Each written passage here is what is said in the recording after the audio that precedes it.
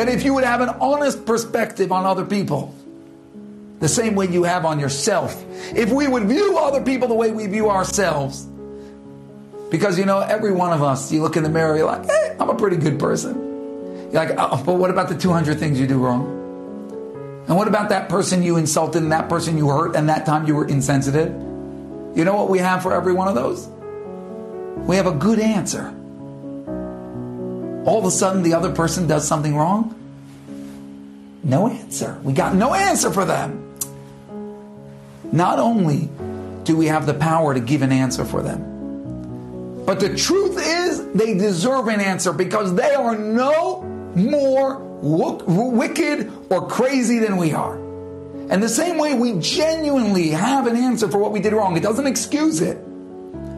But we know that we're really a wonderful person. We got confused, we got wrong, we got our philosophy wrong, we got caught up in the moment. That is the truth about them too. There's very few people in the world that are wicked and evil and out to get you.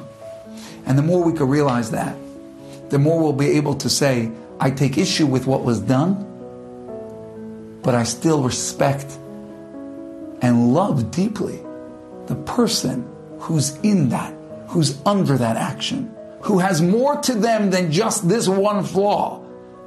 And I can see that. And I can even understand how they may have made this mistake. And therefore, I'm not cutting my ties with them. I want to acknowledge who they are, their value as part of our people. And yeah, I'm unhappy with the specific thing they did or the philosophy they said. And that is the step one, is how we view the people around us. To stop lumping everything together.